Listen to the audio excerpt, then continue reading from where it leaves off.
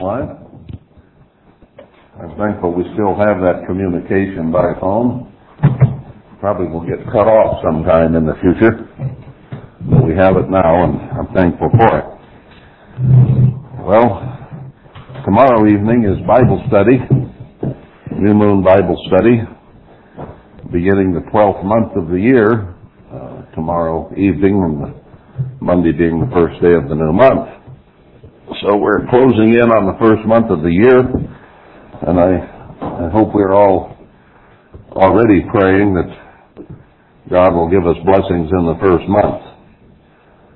We have been anticipating His blessings for a long, long time, and they have been withheld while this attrition and trouble goes through the church.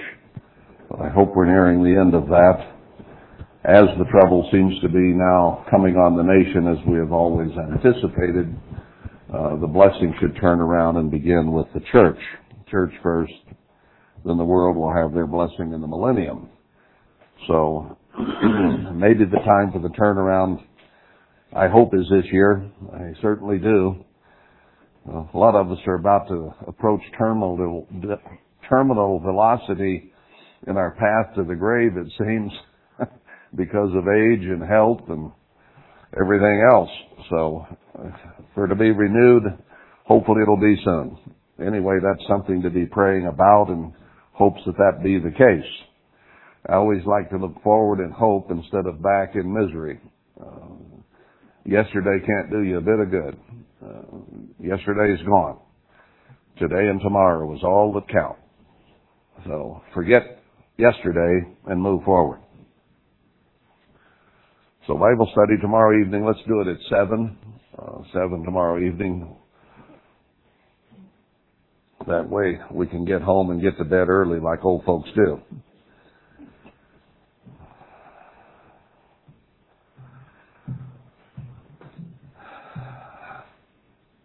Let us turn to John 8, beginning today. Book of John, chapter 8.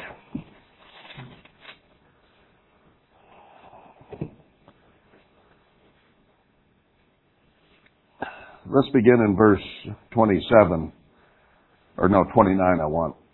And he that sent me is with me. The Father has not left me alone. Now we know Christ has promised that He will never leave nor forsake us either. Just as the Father did not forsake Him, except briefly there as He was dying. He did forsake Him. He said, "Oh my God, why have you forsaken me?" And it was just for a very short while, for a very important reason. He had to die for our sins, and God could not be connected to Him at that moment because He had been sinless up to that point. And suddenly, He was totally full of sin. Not His own, but yours and mine. And our sin separated Him from the Father. But until He suffered the penalty of our sins, He had pleased God, and God did not forsake Him. Verse 31, then said Emmanuel to those Jews which believed on Him, "If you continue in my word, then are you my disciples indeed, and you shall know the truth, and the truth shall make you free." Now, just what does that mean? The truth shall make you free. It means a lot of different things to a lot of different people, depending on how they approach it and how they even approach the Scriptures themselves. Because most Protestants would tell you that the truth is that the commandments are done away with, and we don't have to keep the commandments now. And that makes us free. We can lie and steal and cheat and commit adultery and fornication and all the things that the flesh might want to do because the law is done away. And if we accept Jesus' name, we're saved and we're going to heaven. And if you don't accept Jesus' name, you're going to hell, which means that most people on earth today are going to hell. if that be true. Right? Because most of them, out of over 7 billion now, have not accepted Christ. We got possibly hundreds of thousands of Chinese dying over there who have not accepted Christ's name right now. According to Protestant doctrine, they're all going to hell. Burn forever and ever. Right now, they're burning their bodies in incinerators. Set 40 up right there in Wuhan. And then they're going to go burn eternally. So they get a good send-off, I guess, if you want to look at it that way. So, to most so-called Christians, the truth that makes them free is you don't have to obey the law of God. That makes me free to do pretty much whatever I want to. So, what does the truth mean? Well, if the truth is the law of God is still in effect, then you have to keep the law of God. Now, how does that set you free? Because you're now implored to, instructed to, told you must keep all those laws. And you're not free to do a lot of things that your body and mind would have you want to do. So then how are you free? Because you want to do this and this and that, and the law says you can't do that.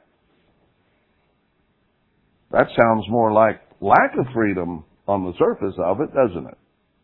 I'm not free to do whatever I want to do. Now, our whole society, apart from Christianity, has said we're free to do anything we want. If it feels good or sounds good, do it. So they feel that they have freedom. There's nothing to constrict me. I can do whatever I want. Now, is that freedom? How? Now, he said, and I quote it again, "You shall know the truth, and the truth shall make you free." So that could mean a lot of different things to a lot of different people. Now, what does it mean to you and me? How should we interpret that? Well, what should we think about it? Now, I know the church has always read that and says, all right, you're free to keep the law, because we used it as the counterbalance against the world, which says there is no law, and the church said there is a law. And I just rehearsed that. But is there more to it than that? Let's see if we can see some other sides of that today that might help us understand and be prepared to face what's coming. Now, you'll know the truth, and the truth shall make you free. What is truth? I won't turn there, but John 17:17 says, your word is truth. So if you say the truth will make you free, then you could say also, your word shall make you free. God's word would make us free. Same thing. Let me add one more to that. 1 John 5. I will turn to that one. You're very familiar with the one we just quoted, but let's also look at this one.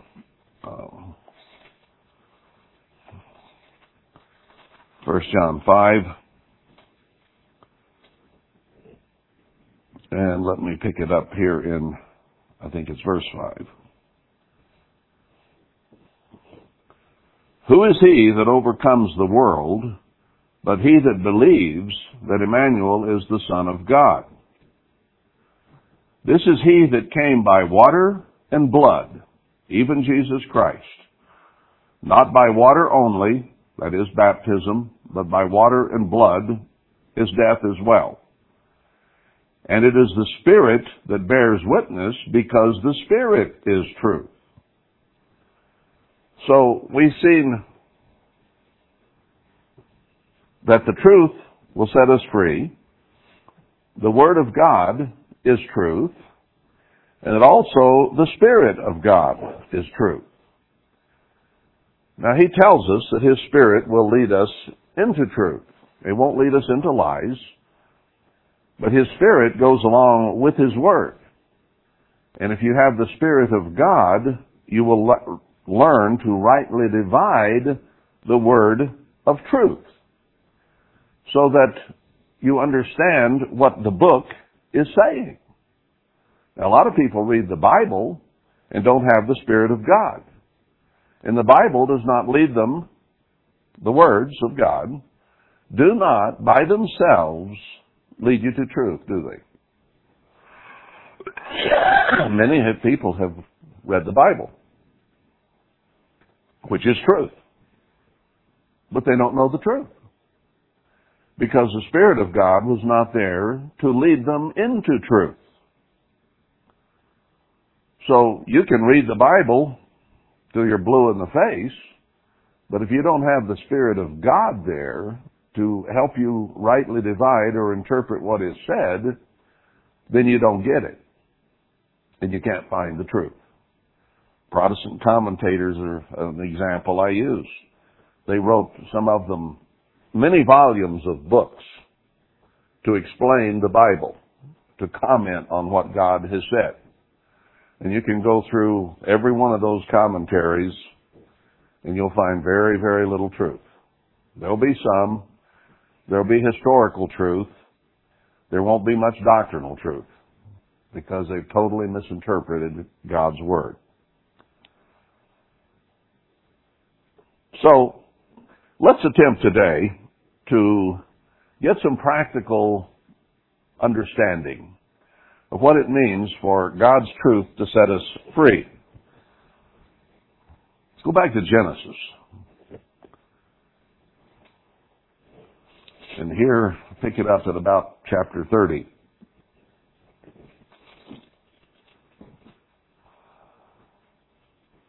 Now, this is the story of Jacob, and you know that he went to work for Laban, who became his father-in-law, and he had his eye on Rachel.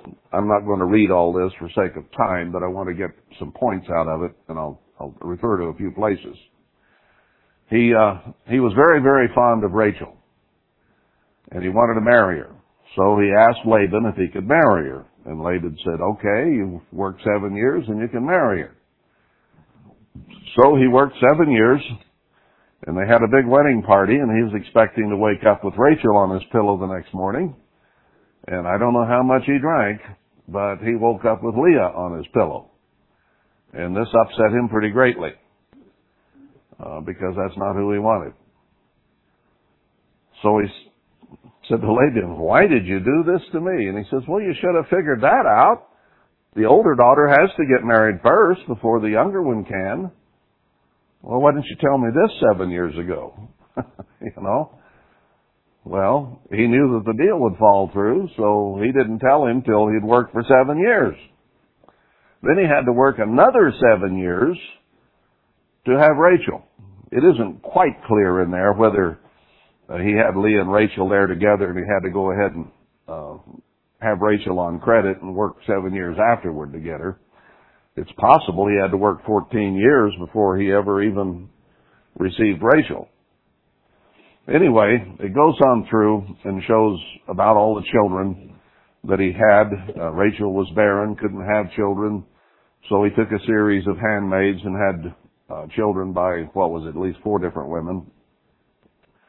And she finally, Rachel did, bore a child, but she had said, give me a child or I die. And she had a child and died. Be careful what you say. Now, something else occurred here. Laban had cheated Jacob, obviously, and it says a little later on that he changed his wages 7 times. Now, what that means is that he raised his wages 7 times. Is that what he did? You know, you don't expect to get a pay decrease, do you? I mean, even from your Social Security, you expect a $10 increase every year, or whatever it might be, not a decrease. But what Laban did was decreased his wages 10 times. Now that doesn't sound too good. Anyway, Jacob came up with a plan, and he initiated it. I think God gave him this idea, because a little later on it says that God blessed him with all these cattle and sheep and goats and so on, camels, that he wound up getting from Laban. So he recognized the deal was that Laban would get all the solid colored animals, and Jacob would get all the ones that were speckled, spotted, and ring-streaked, not solid colors. So Jacob peeled poles and put them down on the ground. He devised cattle guards. You know, they put steel pipes across the road down here, and the cattle won't cross it. You can do the same thing with poles. There won't be any hole down between them. But if you set a series of poles out there, 5, 6 of them, the cow won't cross them. They just won't go across. It scares them. So he was off in the distance feeding the cattle, and come breeding time, he'd lay these poles down, make a corral out of flat posts, so that Laban couldn't see them in the distance. He didn't make upright corrals. He made cattle guards all the way around. And he put all the spotted, speckled, and ring-streaked bulls in there with the solid color cows. And you know what happens then? You get spotted calves. So over a period of time, Jacob's herds grew huge, and Laban's kept shrinking because the solid color was not dominant in that case. Well, we go down to the end of chapter 30, verse 42. When the cattle were feeble, he put them not in. So the feebler were Laban's and the stronger Jacob's. And the man increased exceedingly and had much cattle, and maidservants and men servants and camels and asses. So he had increased greatly. Now, he heard gossip. Verse chapter 31. Laban's sons didn't like what was going on because they saw their dad's herds decreasing and Jacob's increasing. He's taken away all that was our father's, and of that which was our father's has he gotten all this glory. And Jacob looked at Laban's face, because his sons had been telling him all this stuff, I'm sure, and it was not toward him as before. He wasn't smiling anymore. It's kind of like it was with the church, right? God smiled on and blessed the church up to a certain point, and then his face began to change. And then he turned it away. He said, I can't look at this. And then he blew it apart. Now Jacob saw this happening in Laban's mind because he wasn't smiling anymore. He was frowning at him. Now, verse 3, the Eternal said to Jacob, return to the land of your fathers and to your kindred, and I will be with you. So, here he was in the edge of a maelstrom of trouble.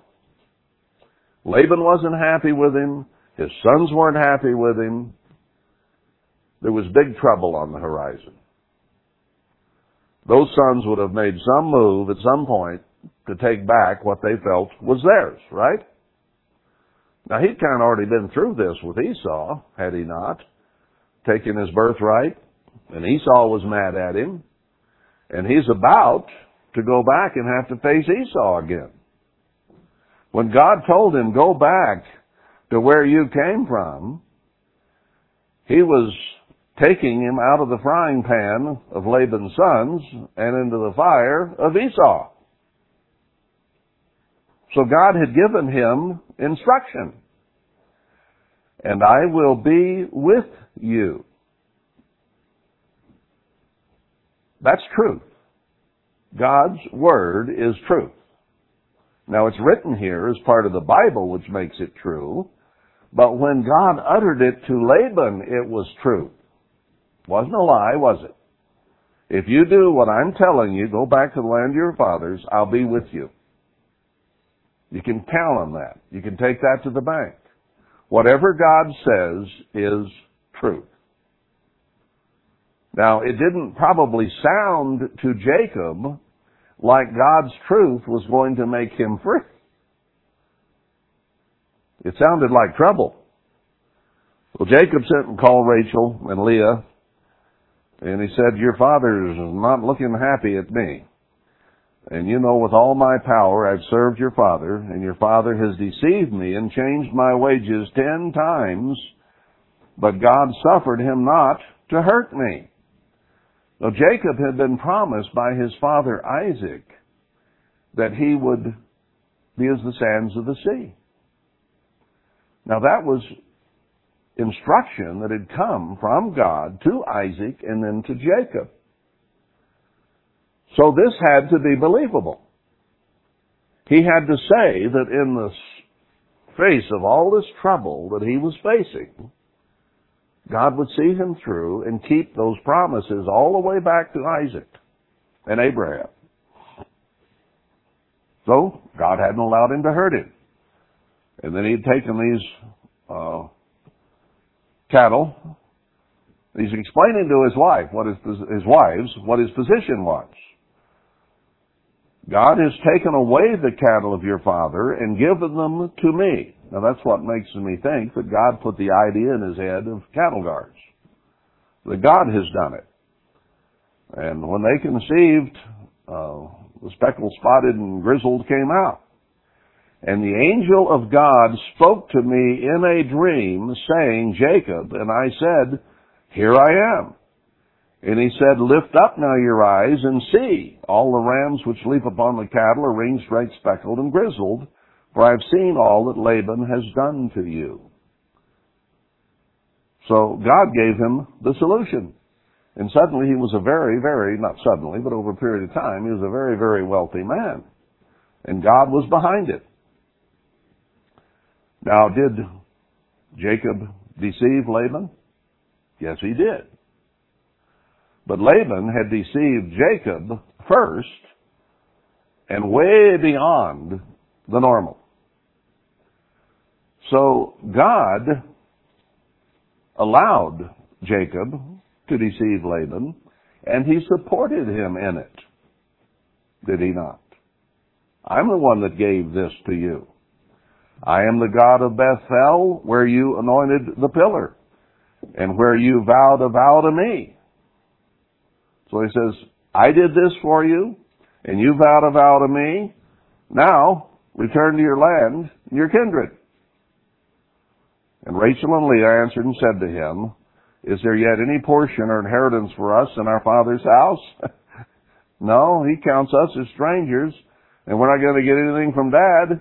You got it all, was their reaction. We're going with you. Okay, so the girls are on his side. God's already told him he'd be all right. Now the girls say, we're going with you. And then Laban had some gods, and Rachel stole them. Now, if you think Laban and his sons were upset before, what if somebody steals your God? That upsets a person. And Laban realized they were gone, and he assumed Jacob or somebody in his company had done it. And he came, and Jacob said, I haven't done this. He didn't know Rachel had stolen them. She didn't tell him. You know, people worship their gods. What if somebody took God away from us? How would you feel? Well, Satan's trying to. The New World Order is trying to. You going to let it happen? Could the very elect be deceived? Yes, if it were possible. Satan is trying to steal your God. Does that upset you at all? Does that bother you? What are you going to do about it? Well, Laban saw his images were gone, so he went to Jacob. Jacob said, I ain't got them. He says, look through all our stuff. So he went through Jacob's tent, didn't find them, went through Leah's, then he went to Rachel's tent. She was sitting up on a box, and she had them in it. And he searched the room, and she says, well, Dad, I'm at the time of women, and or I'd get up and say hi and embrace you and so on, but this is a delicate time in which women were actually put out of the camp in Israel. So he didn't bother to make her get up, and that's where she had the gods hid. She's pretty smart there. But anyway, he got out of that one. Now, let's go on down.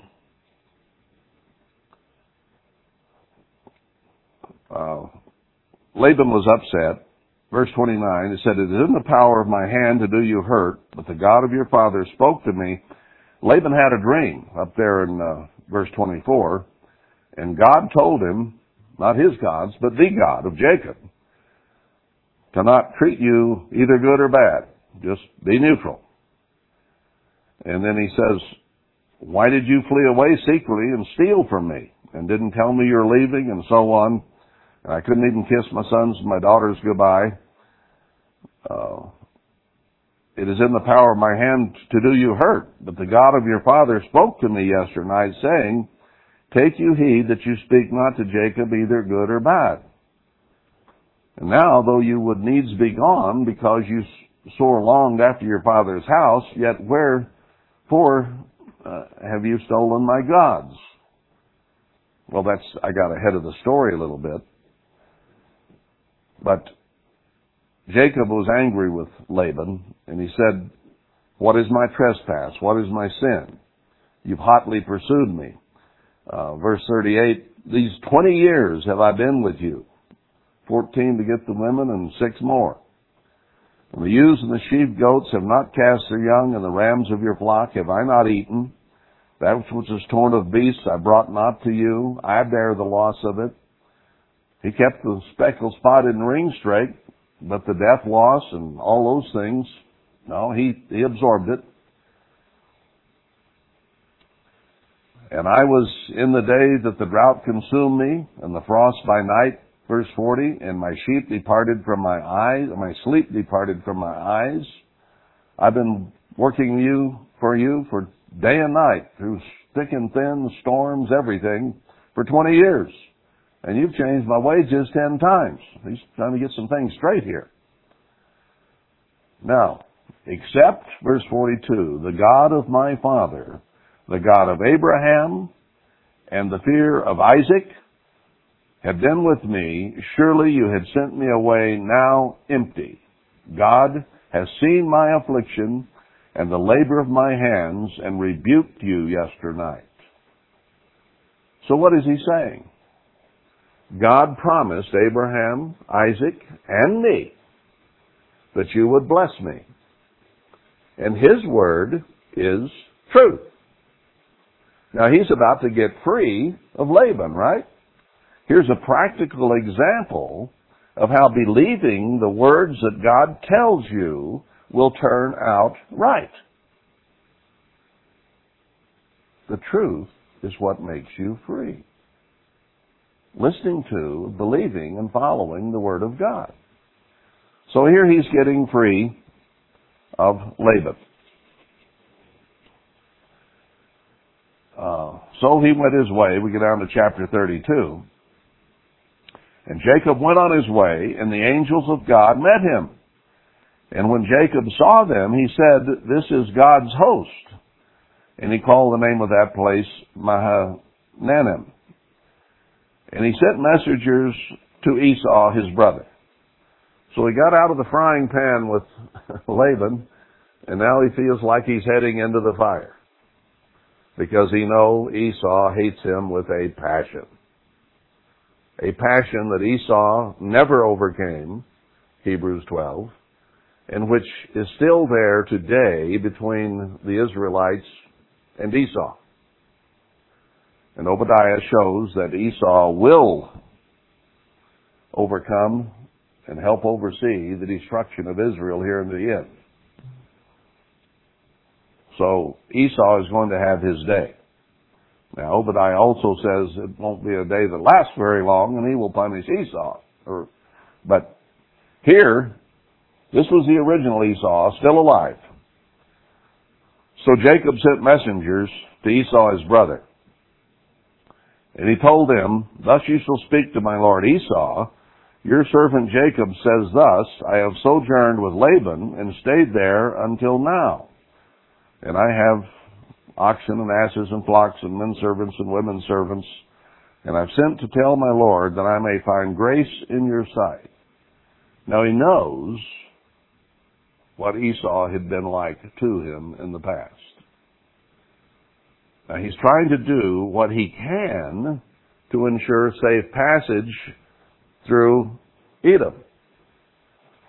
Now notice he's doing what he can for himself.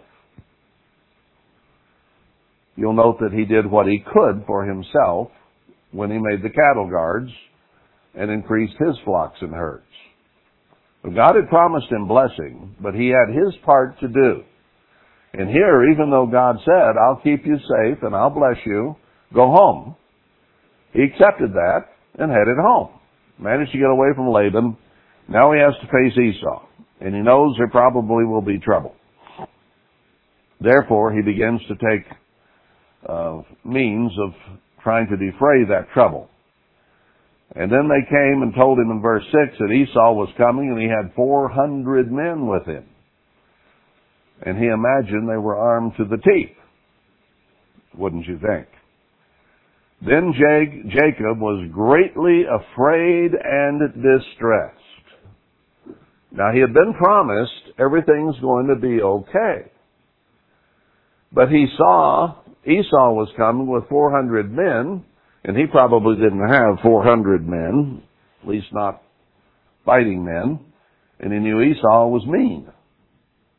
So he was greatly distressed and afraid. That's kind of human, isn't it? When you see something like that coming on you. You can be greatly afraid and distressed. Now what's going to make him free? He's scared, half to death. And he divided the people that was with him and the flocks and herds into 2 bands. And he says, if Esau come to the one company and smite it, then the other company, which is left, will escape. So he divided everything he had in 2 and sent some one way and some another way. And he thought, well, if Esau catches one bunch, he'll think that's all of us, and the others will get away. So that was his part, what he thought he could do. And Jacob said, verse 9, O God of my father Abraham and God of my father Isaac, the Lord which said to me, return to your country. He's reminding God of what he told him. And to your kindred, and I will deal well with you. So he reminds God what God had told him, because now he sees serious trouble on the horizon. I am not worthy of the least of all the mercies and of all the truth. Now there's a wonderful attitude.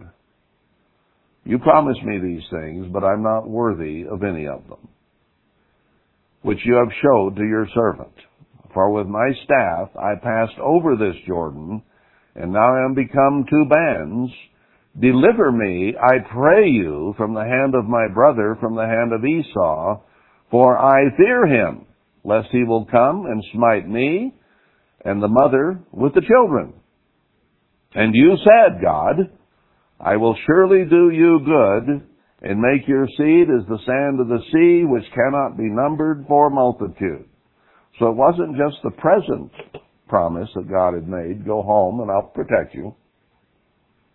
He's going all the way back to Abraham with this. And he lodged there that same night, and he sent a present to Esau. It names all kinds of animals he sent.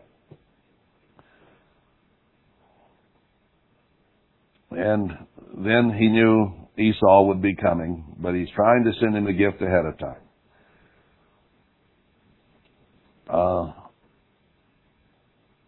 He sent his family over, and he stayed alone. The river Jabbok, or the creek. Left alone, Verse 24, and there wrestled a man with him until the breaking of the day. Had a wrestling match, lasted all night. And when he saw that he prevailed not against him, he touched the hollow of his thigh. And the hollow of Jacob's thigh was out of joint as he wrestled with him. Now that normally would end a wrestling match right there. You throw your hip out of joint, that's the end. And he said, let me go, for the day breaks. And Jacob said, I will not let you go, except you bless me. Now there's a part of Jacob's character that's pretty important. He was not someone who would give up.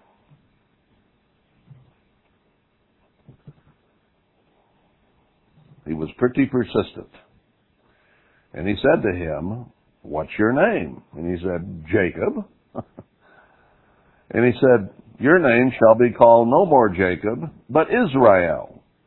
For as a prince has you power with God and with men, with God and with men, and have prevailed. So he had overpowered Laban, and he was about now to do the same with Esau, gently, peaceably, but prevail. And he had prevailed through a night of wrestling with Christ. Now Christ could have whooped him at any moment, and when he came to the point that he was done with it, he just touched his thigh, and normally you'd quit. But Jacob said, I will not turn loose till you bless me. How are we doing here? How are we doing? Been a long time since the church was blessed, hasn't it? Been a long time. We're going to hold on until he does. Will we endure to the end of this period of time in which he has turned his face from us? Do we believe him? How many times have we read Isaiah, Jeremiah, Ezekiel, the minor prophets, and seen the promises that God makes to his end-time church if we will endure and be patient and obey? Hundreds and hundreds and hundreds of passages tell us that. He says his truth will make us free. I read to you recently how we're going to have in this nation 1/3 die of famine and pestilence. 1/3 are going to be killed by the sword, and 1/3 taken into slavery. And only less than 10% remain through until the millennium. I also read to you Psalm 91, which says that if you dwell under God and his protection, people will fall at your left side and 10,000 at your right hand, but it won't come near you. Do you believe that? It's in the Word of God, isn't it? And if it's in the Word of God, what is it? It's truth. Isn't that true? It's in the Word of God. Therefore, you're free from the coronavirus or whatever else follows it. You're free from famine and pestilence. You're not going to starve to death or die of a disease. You're going to be free from the sword that is going to come on this nation shortly. And you will not be taken into slavery. What is a slave? A slave is someone who is not free. And God says we will remain free. We won't become slaves. Wow. The truth shall make you free. You won't be a slave. You won't be dead. You'll be alive. And you won't be hungry.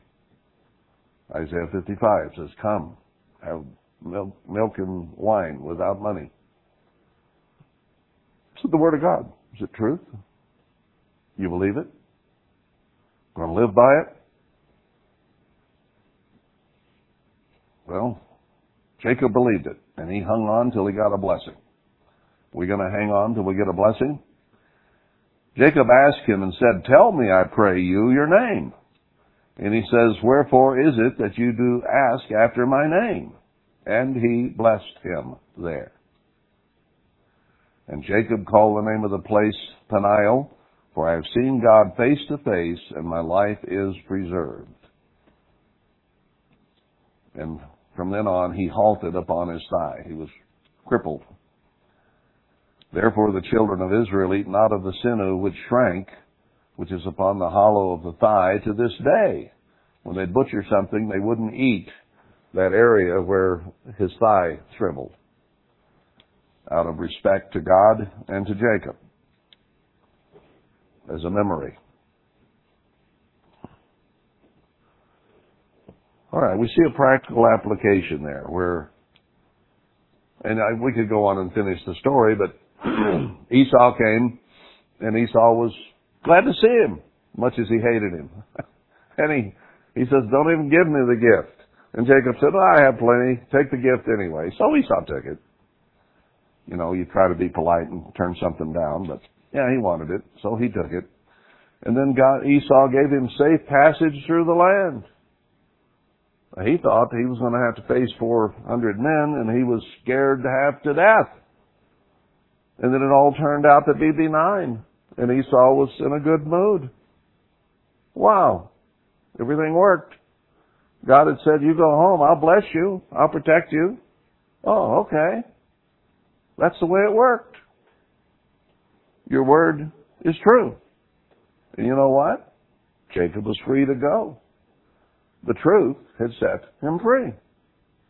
God had told him the truth, and he followed it, and he prayed about it, and he had the right attitude, and he was set free. Wasn't attacked, wasn't killed. Let's go to a few scriptures. Jeremiah 5. Jeremiah 5.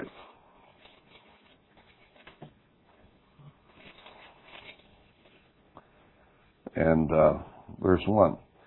Run to and fro through the streets of Jerusalem, and see now and know, and seek in the broad places thereof, if you can find a man, if there be any that executes judgment, that seeks the truth, and I will pardon it. Now, what does pardoning mean? Pardoning means you're set free. Trump just pardoned Blagojevich, or whatever his name is, the former governor of Illinois. What does that mean? It means he set him free. He pardoned him. God says, if you seek the truth, I will pardon you. Now that makes the truth pretty important.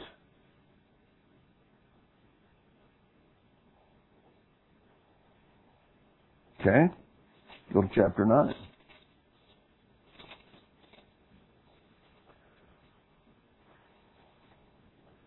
He says in verse 2, Oh, that I had in the wilderness a lodging place of wayfaring men, that I might leave my people and go from them, for they be all adulterers and an assembly of treacherous men, and they bend their tongues like their bow for lies, but they are not valiant for the truth upon the earth.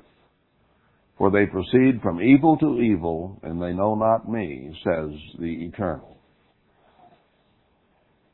So Jeremiah was lamenting that Israel didn't want to follow the truth, didn't seek it, weren't valiant for it, didn't stand up for it.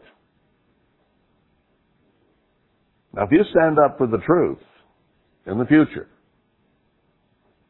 the beast power says, we will kill you.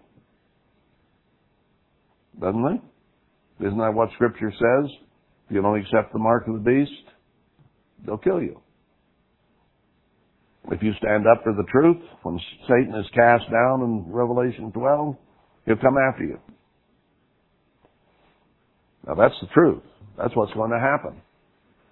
Now if you know the truth of God, you're going to be free from all that.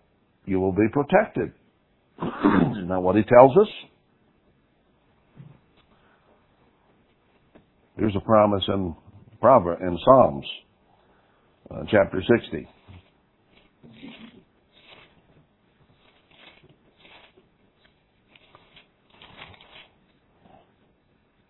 And verse 4. Speaking of God, it says, you have given a banner, that's a flag, to them that fear you, that it may be displayed because of the truth. So the truth is really the banner that God gives us to wave, because it makes us free. It saves us. How many people on earth know the truth? Now he says if we dwell in the habitation of the Most High, we'll be protected. How many people know where the place of safety is? On the face of this earth, with over 7 billion people, and maybe 150,000 that sort of knew about the truth in the church, how many know where the place of safety is? Less than 100.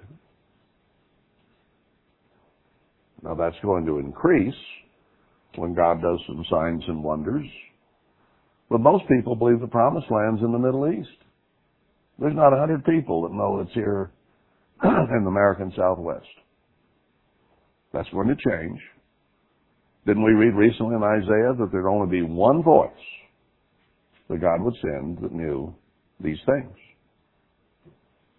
Just one spot. And we're there. This is the promised land. This is the land where Abraham, Isaac, and Jacob walked. This is where Jacob followed through and went home to Jerusalem, where Abraham, Isaac, and Jacob had been. Daniel 8.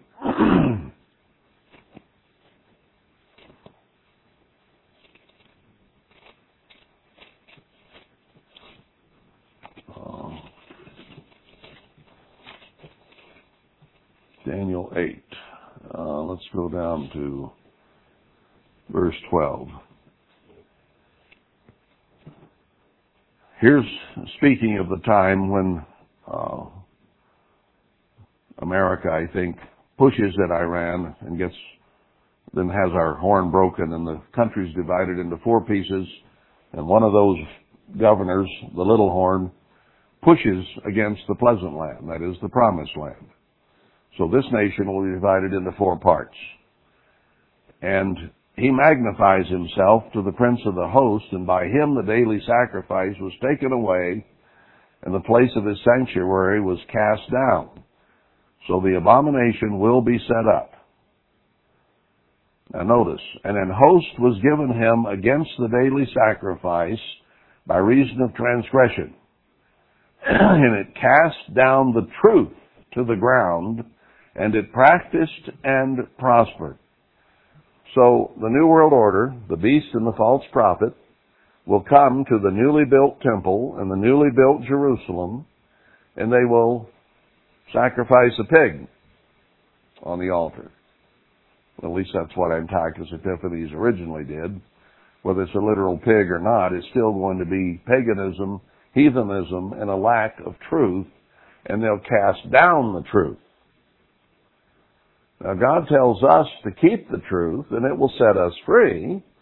It says that this beast and false prophet, especially this little horn here at this point, who is the one who actually sets up the abomination,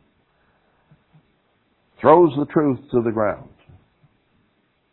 Now, you can go to Revelation and learn what happens to the beast and the false prophet. Christ takes them by the nape of the neck and throws them into the lake of fire. So there's a contrast between what happens to those who follow the truth and those who throw it away. We've had a lot of people in the Church of God throw the truth away and go back to Protestantism.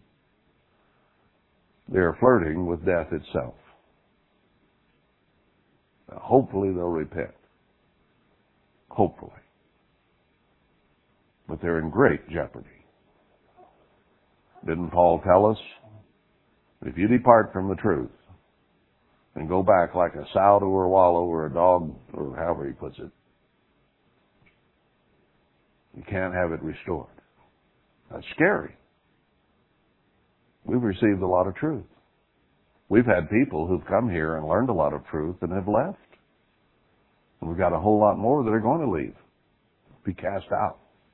Can't stay here. Because if you're not valiant for the truth and stand up for it, you will not be here. They've denied the calendar and gone to some stupid, upside-down, weird 360-day calendar already. And that isn't what's reflected in the heavens. That's scary business when you begin to throw the truth down and accept something from some Protestant pagans. Scary business. Are we going to be valiant for the truth that sets us free? Micah 7.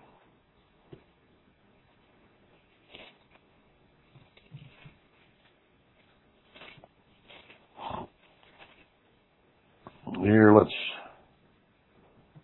I'll pick it up in verse 12. In that day also he shall come even to you from Assyria, and from the fortified cities, and from the fortress even to the river, and from sea to sea, and from mountain to mountain. The land will be desolate because of the Assyrians that dwell therein, for the fruit of their doings, or be desolate because of those of us who are here, and we've sinned, and will be destroyed. Feed my people with your rod, the flock of your heritage, which dwell solitary in the wood, in the midst of Carmel. Feed them in Bashan, and Gilead is in the days of old. According to the days of coming out of Egypt will I show to him marvelous things.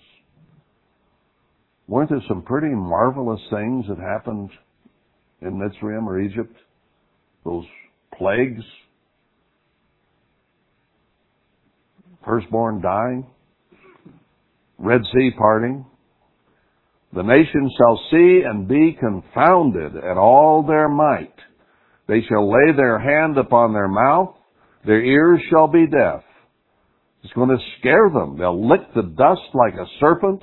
They'll move out of their holes like worms of the earth.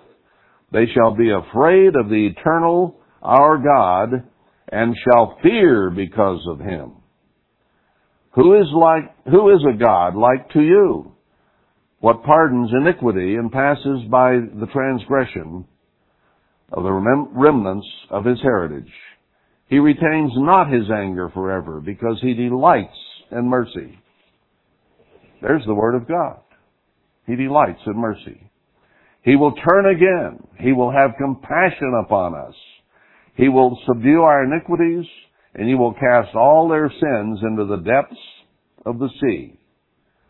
You will perform the truth to Jacob, and the mercy to Abraham, which you have sworn to our fathers from the days of old.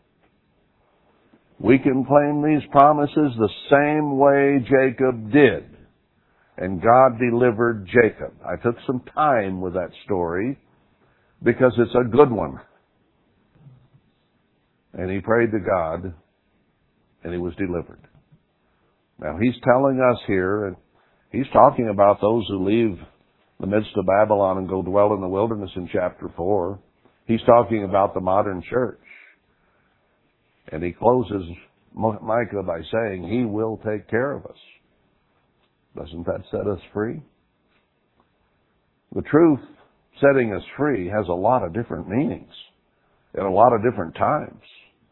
It had a special meaning for Jacob back then. It has a special meaning for us today. Zechariah 8.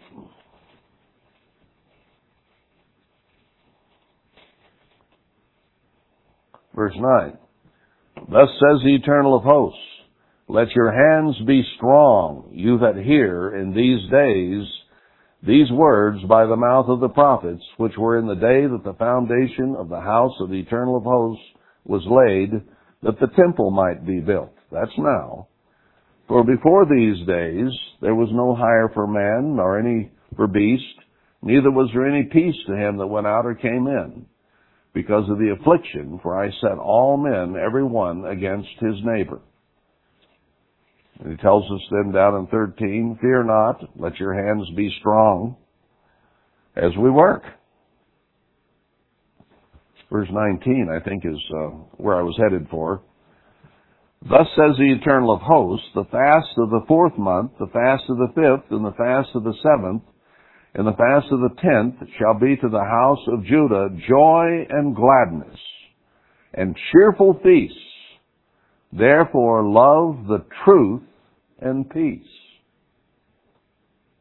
If we love truth and follow it, and we seek peace, not war, not animosity, not putting each other down, not backstabbing, gossiping, but seek peace,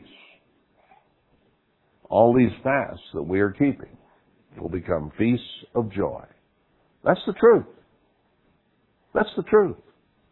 Do we believe it? John 5, verse 33.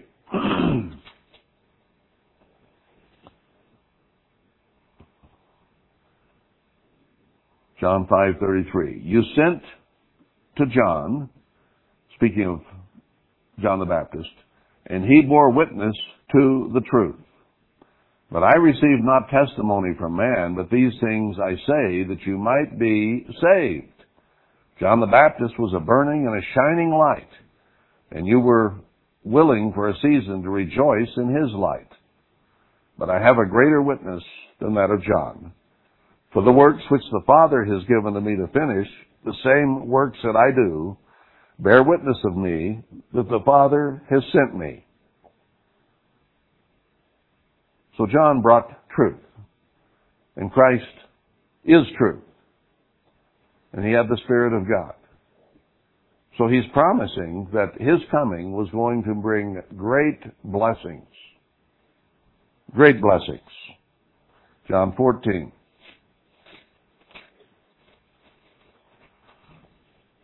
How much of a blessing do we consider Christ, who was sent to bring the truth? Pharisees didn't know the truth. Anyway, verse 6, Jesus said to him, I am the way, the truth, and the life. No man comes to me, or comes to the Father, but by me. If you had known me, you should have known my Father also. And from henceforth you know him and have seen him. So Christ says, I'm the truth, I'm the way. The way to what? The way to freedom. His truth, he will set us free. We just read in Micah how he will forgive and show mercy. And when he forgives and shows mercy, he sets us free from what? From our sin. Now, what does that set us away from? Death. The penalty of sin is death. And he says, if you follow me, I will forgive you and free you from death. Now, there's a freedom for you. Wouldn't most people on this earth love to be free from death? Now, some of us have, and some of us will die. And God says, physically, and God says that he takes pleasure in the death of his saints. Now, if we see one of the saints die, we're very sad, and we cry, and we talk to each other about how it's so sad to lose someone. That's not the way God looks at it. He says, oh, there's somebody that died in the faith, faithful to me, faithful to the truth. I'm pleased. Makes him happy that someone died in the faith. See, he can see the resurrection. You and I cannot. And when we see death before us, it isn't pleasant at all. But God can see in his mind, in a moment of the twinkling of an eye, that person being raised to eternal life. So he's happy to have another one down that was faithful. If you died today, would God be rejoicing that another one died in the faith? Or would he be very sad that there's one who was not true to me, who didn't endure to the end, who departed from my truth? Therefore I can't make him free. That's kind of scary. Let's go back to 1 Kings. I'll take a little time here. I'll probably go a little over time, but that's okay. Let's go to 1 Kings.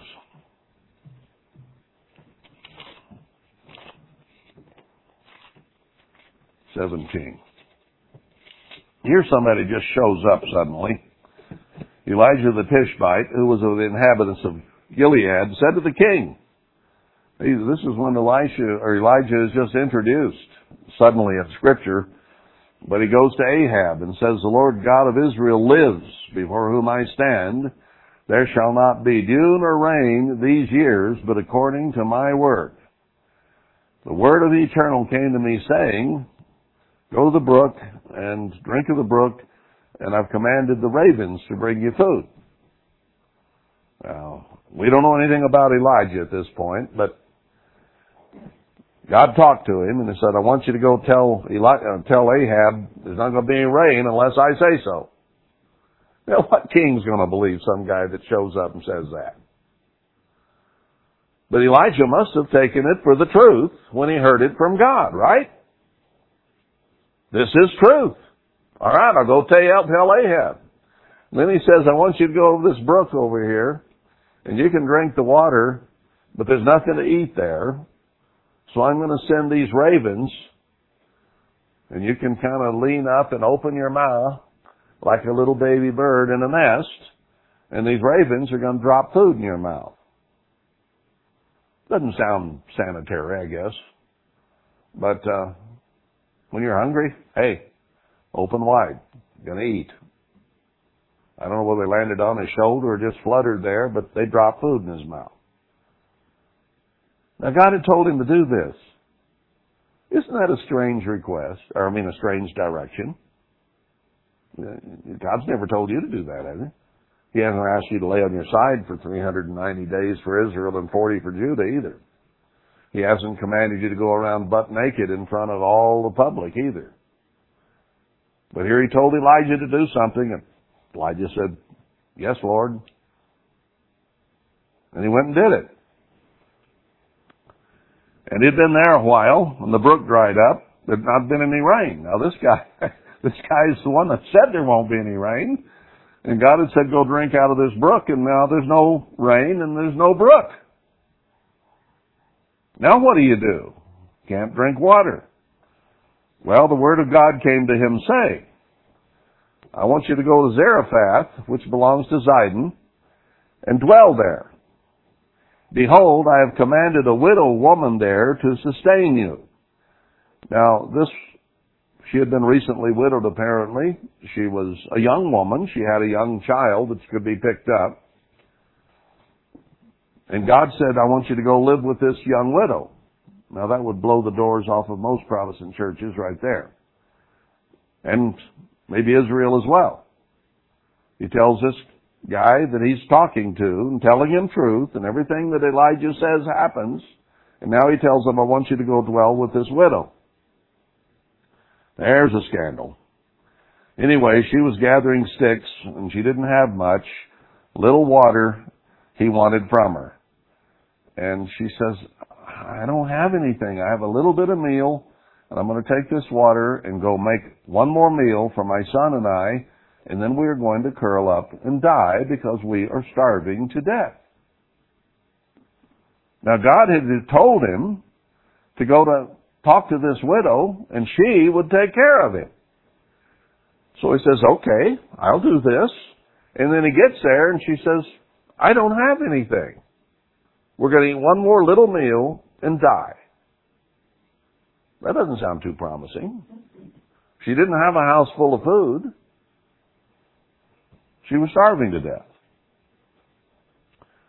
Elijah said to her, fear not. You remember some scriptures in Zephaniah, Haggai, different places, where God says, fear not, be strong, be of good courage, and work. We got the beast power coming. We got plagues and viruses coming. We got sword about to be unleashed on this land very shortly. And God says, fear not, be strong, be of good courage, and work. We got a temple to build. We got a city to build. Oh. What did Elijah tell her? Fear not. Go and do as you have said. But make me thereof a little cake first, and bring it to me, and after make for you and for your son. Sounds selfish, doesn't it? Make me some first. You know, to her, that's saying starve to death, and your little meal will be even smaller than it was. For thus says the eternal God of Israel, the barrel of meal shall not waste, neither shall the cruse of oil fail, until the day that the Eternal sends rain upon the earth. Now, it was going to be 3 years. I don't know how much was used up there sitting at the brook, but enough time had elapsed for the brook to dry up at least. So part of the 3 years was gone.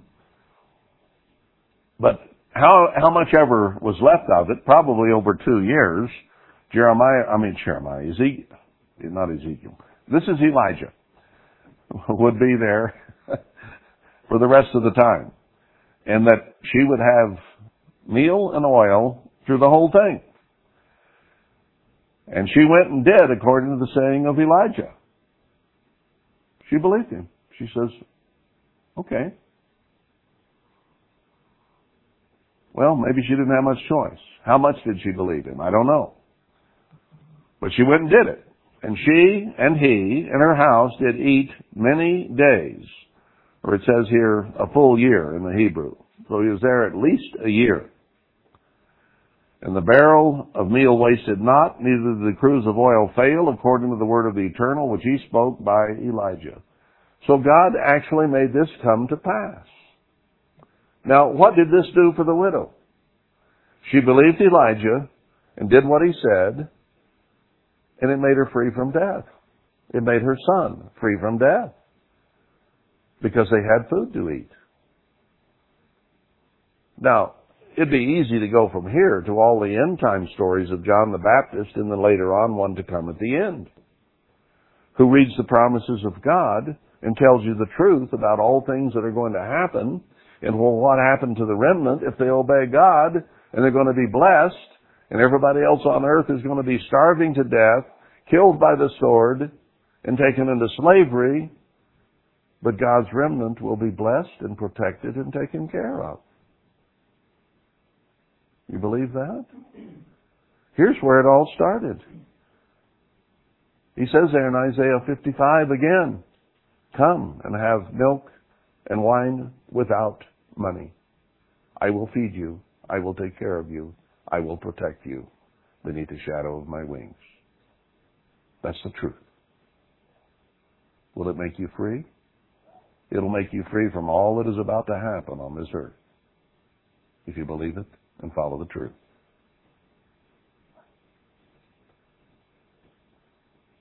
Let's finish this. Verse 17, it came to pass after these things that the son of the woman, the mistress of the house, fell sick. And his sickness was so sore that there was no breath left in him. He died. Quit breathing. Now this shakes her. And she said to Elijah, what have I to do with you, O you man of God? I don't think I'm going to believe you now, preacher. Now she was forgetting that she had just been fed for a full year. And normally, you know, if you buy food and you start eating out of it, it goes away and you got to go buy more food, right? In this case, she almost had none.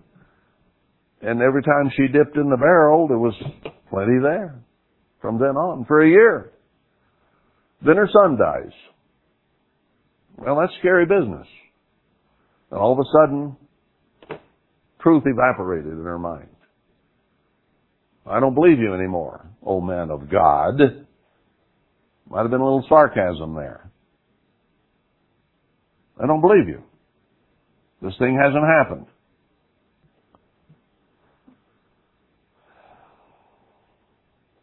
O you man of God, I don't want to have anything more to do with you. Are you come to me to call my sin in remembrance and to slay my son? she began to think of the past, of whatever sin she may have had, and that maybe God was punishing her because of her past sins. Well, God had accepted her, had He not? He had sent her a man who brought her the truth, the things that God said, and it had happened exactly as God had said. Now, a true believer, when she saw her son die, would have said, I wonder how God is going to turn this into a blessing. He's done what He said so far. And this man of God is here, and he told me what would happen, and it has. And suddenly she was shaken to her roots and questioned Elijah. Okay, give me your son. And he took him out of her bosom, still pretty young, and carried him up into a loft where he lived, and laid him upon his own bed. Elijah laid him on his own bed, not the kid's bed.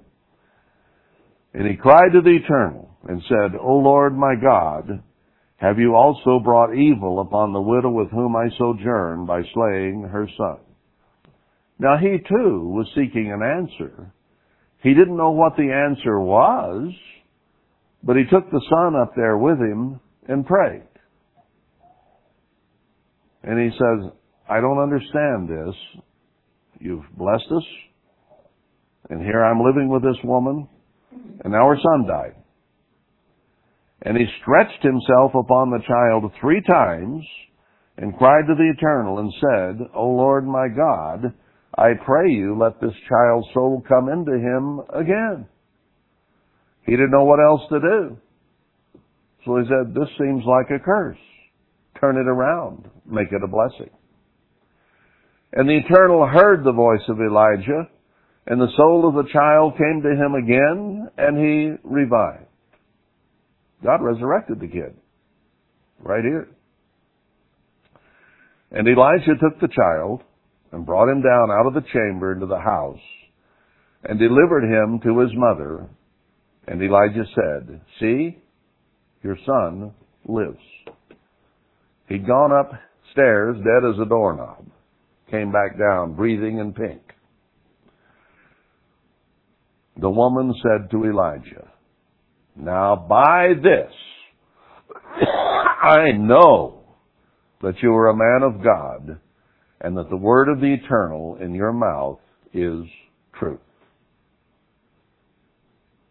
In her despair, she had given up on Elijah and said, this can't be true, in spite of all the food we've had to eat. Now you've resurrected my kid, and I know that God is speaking through you the truth. Now she's convinced. Took some doing, but she's utterly convinced. When God brings us truth, we need to believe it. Let's go from there to Romans 15 right quick. Romans 15. We've been reading a lot of promises from God over the last 24 years. Are they really true? Can you believe them? Romans 15, verse 8. Now I say that Emmanuel was a minister of the circumcision for the truth of God, to confirm the promises made to the fathers. God has written this word. Christ came to fulfill the promises to Abraham, Isaac, and Jacob. There, the promises were fulfilled. What did Christ bring us? Truth, and thereby freedom. By His Word, by His Spirit, by His example, He brought us freedom. Now let's understand that freedom a little bit here in closing. I've got about 6 more I want to read to you. 1 Corinthians 13. At verse 6. This is a chapter about love. And it talks about love not rejoicing in iniquity, but rejoices in the truth. So if you have the love of God, you rejoice in the truth. Now, how does that tie to setting you free? Iniquity is sin. Iniquity is lawlessness. That brings death. Right? All right? But you rejoice in the truth. You know that forgiveness and mercy bring life. Iniquity brings death. So if you want to live and live forever, you had better have love. And love in the truth. What does truth do for you? If you keep the commandments and you don't treat your neighbor badly, if you treat your neighbor good, if you speak well of your neighbor and not evil, and you don't carry anger and unforgiveness with you, what does that free you from? It frees you from hate, from envy, from jealousy. You know, when you have hate, envy, and jealousy, who does it hurt? The one you hate? The one you're jealous of? The one you have envy toward? Doesn't hurt them. It's in your heart. It's in your mind. You're the one it hurts. So when you rejoice in truth and iniquity is forgiven from you toward whoever you have an attitude about, that frees you from hate and jealousy and envy. All those negative attitudes. You know, you don't like the lack of peace that comes from bearing a grudge or being angry or trying to get even. That isn't fun. But when you turn loose of it, you're free from all those negative emotions. Therefore, love toward God and love toward your fellow man frees you from all those negative emotions. And what an incredible freedom that is. I can remember things that people have done to me in the past. And some of them I had trouble getting over. And I carried a bad attitude for some time. And then when I finally said, this is ridiculous, and turned it loose, it set me free.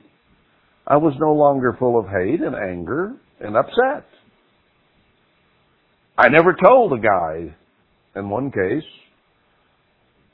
that I'd forgiven and forgotten, moved on. He could care less. It wasn't hurting him anyway. I had nothing to do with him. It was me. It was hurting. God says if you forgive, you forget, and you move forward, you'll be free from all that. Believe Him? Or do you decide to go ahead and carry it? 1 John 1, verse 6.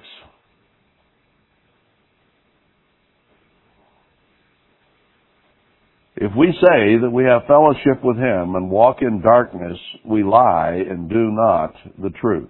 Didn't we read in Jeremiah about being valiant for the truth?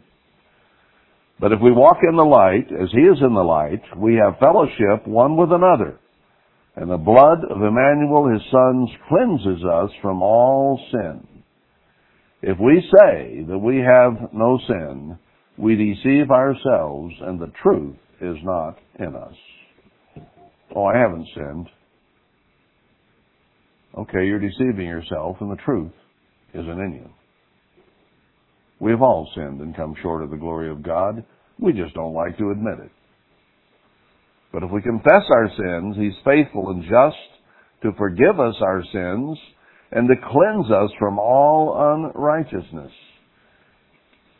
You ever have that feeling after working and sweating and being dirty, and you're just filthy all over? I remember cleaning the manure out of the chicken pens at times. and all that manure in the air, and you breathe it, and it gets all over your clothes and in your hair. And when you get undung and out the chicken pen, you feel really filthy. And you go in and take a hot shower and shampoo and wash all of that off from the hair all the way down, and then you feel good. So we sin. We make mistakes. We feel bad. Our conscience bothers us. And then we go before our Father, and through the sacrifice of Christ, we ask for forgiveness, and all that filth melts away, and we can feel righteous because the sin has been removed. And we can feel righteous until we do it all over again. Rinse and repeat, rinse and repeat. That's the way it is as a human being. 1 John 3, verse 18. My little children, let us not love in word, by our words, neither in tongue, what we say, but in deed and in truth. We can have lying lips and lying tongue. We can say we love while no telling what's really going through our mind. Love in truth and in what you do. All right, let's see one element added to this in 1 Timothy 3. Almost done here.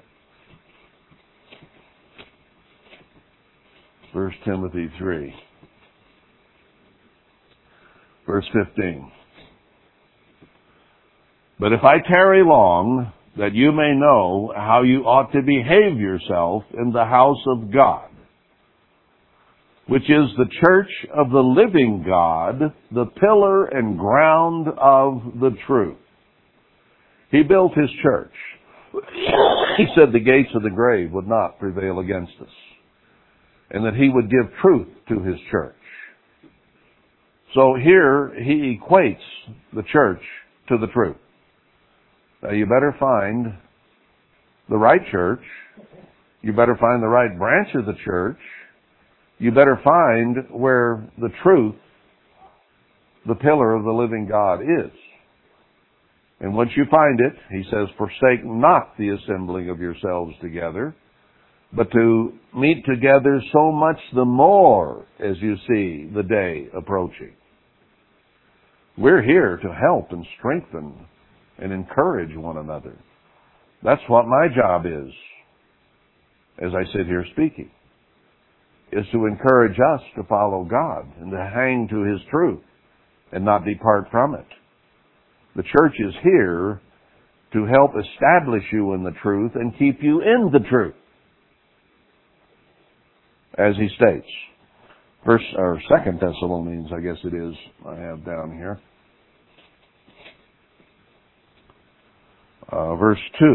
Chapter 2, verse 13.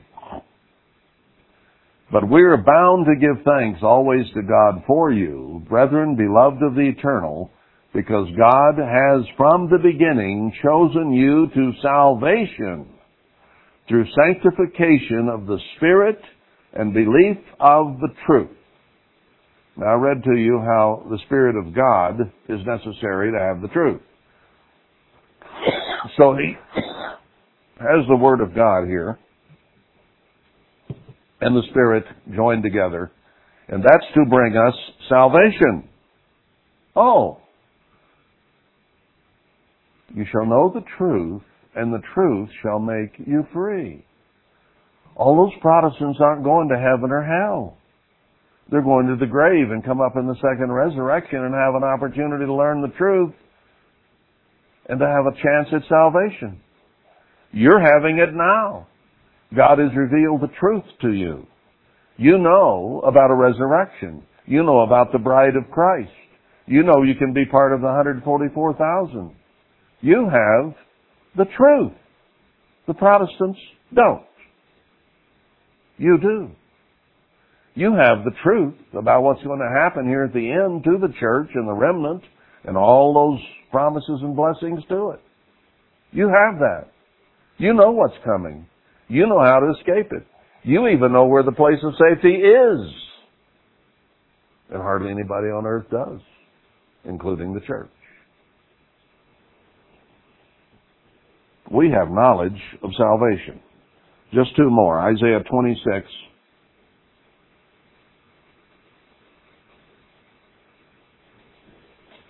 And verse 1.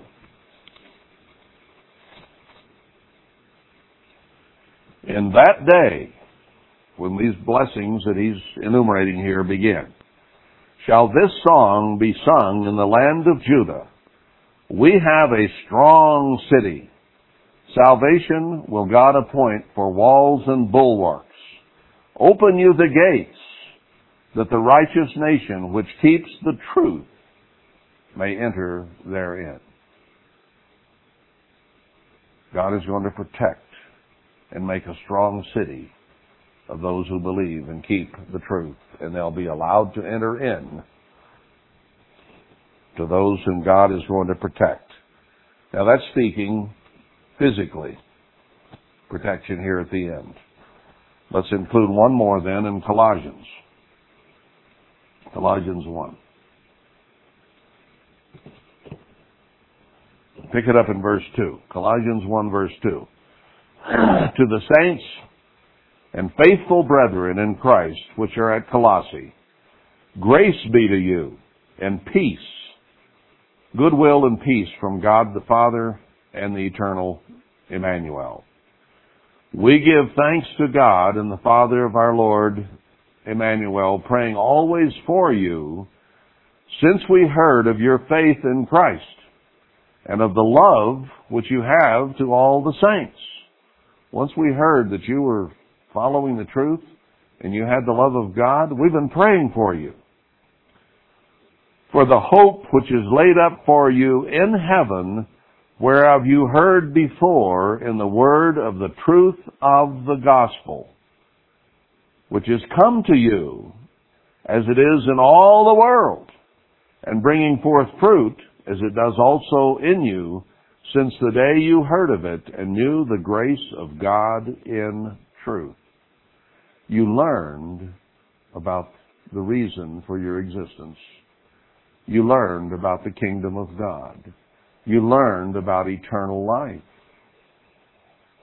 The truth about the resurrection and the truth of God's kingdom coming here on earth and us living in it and dwelling with Christ and the Father and ruling 1,000 years and then through all eternity is an incredible truth. Way beyond what we learned about a so-called heaven and hell. Way beyond that. You have understanding that very few do. And I pray for you, and I hope you pray for me, that we all enter into glory in a moment, in the twinkling of an eye, at the last trump, because we've learned the truth, and the truth will make us free from the flesh. It'll make us free from the negativity of the flesh. It'll make us free from worry and fear. It'll give us peace and love and happiness and security for all eternity. You shall know the truth, and the truth shall set you free.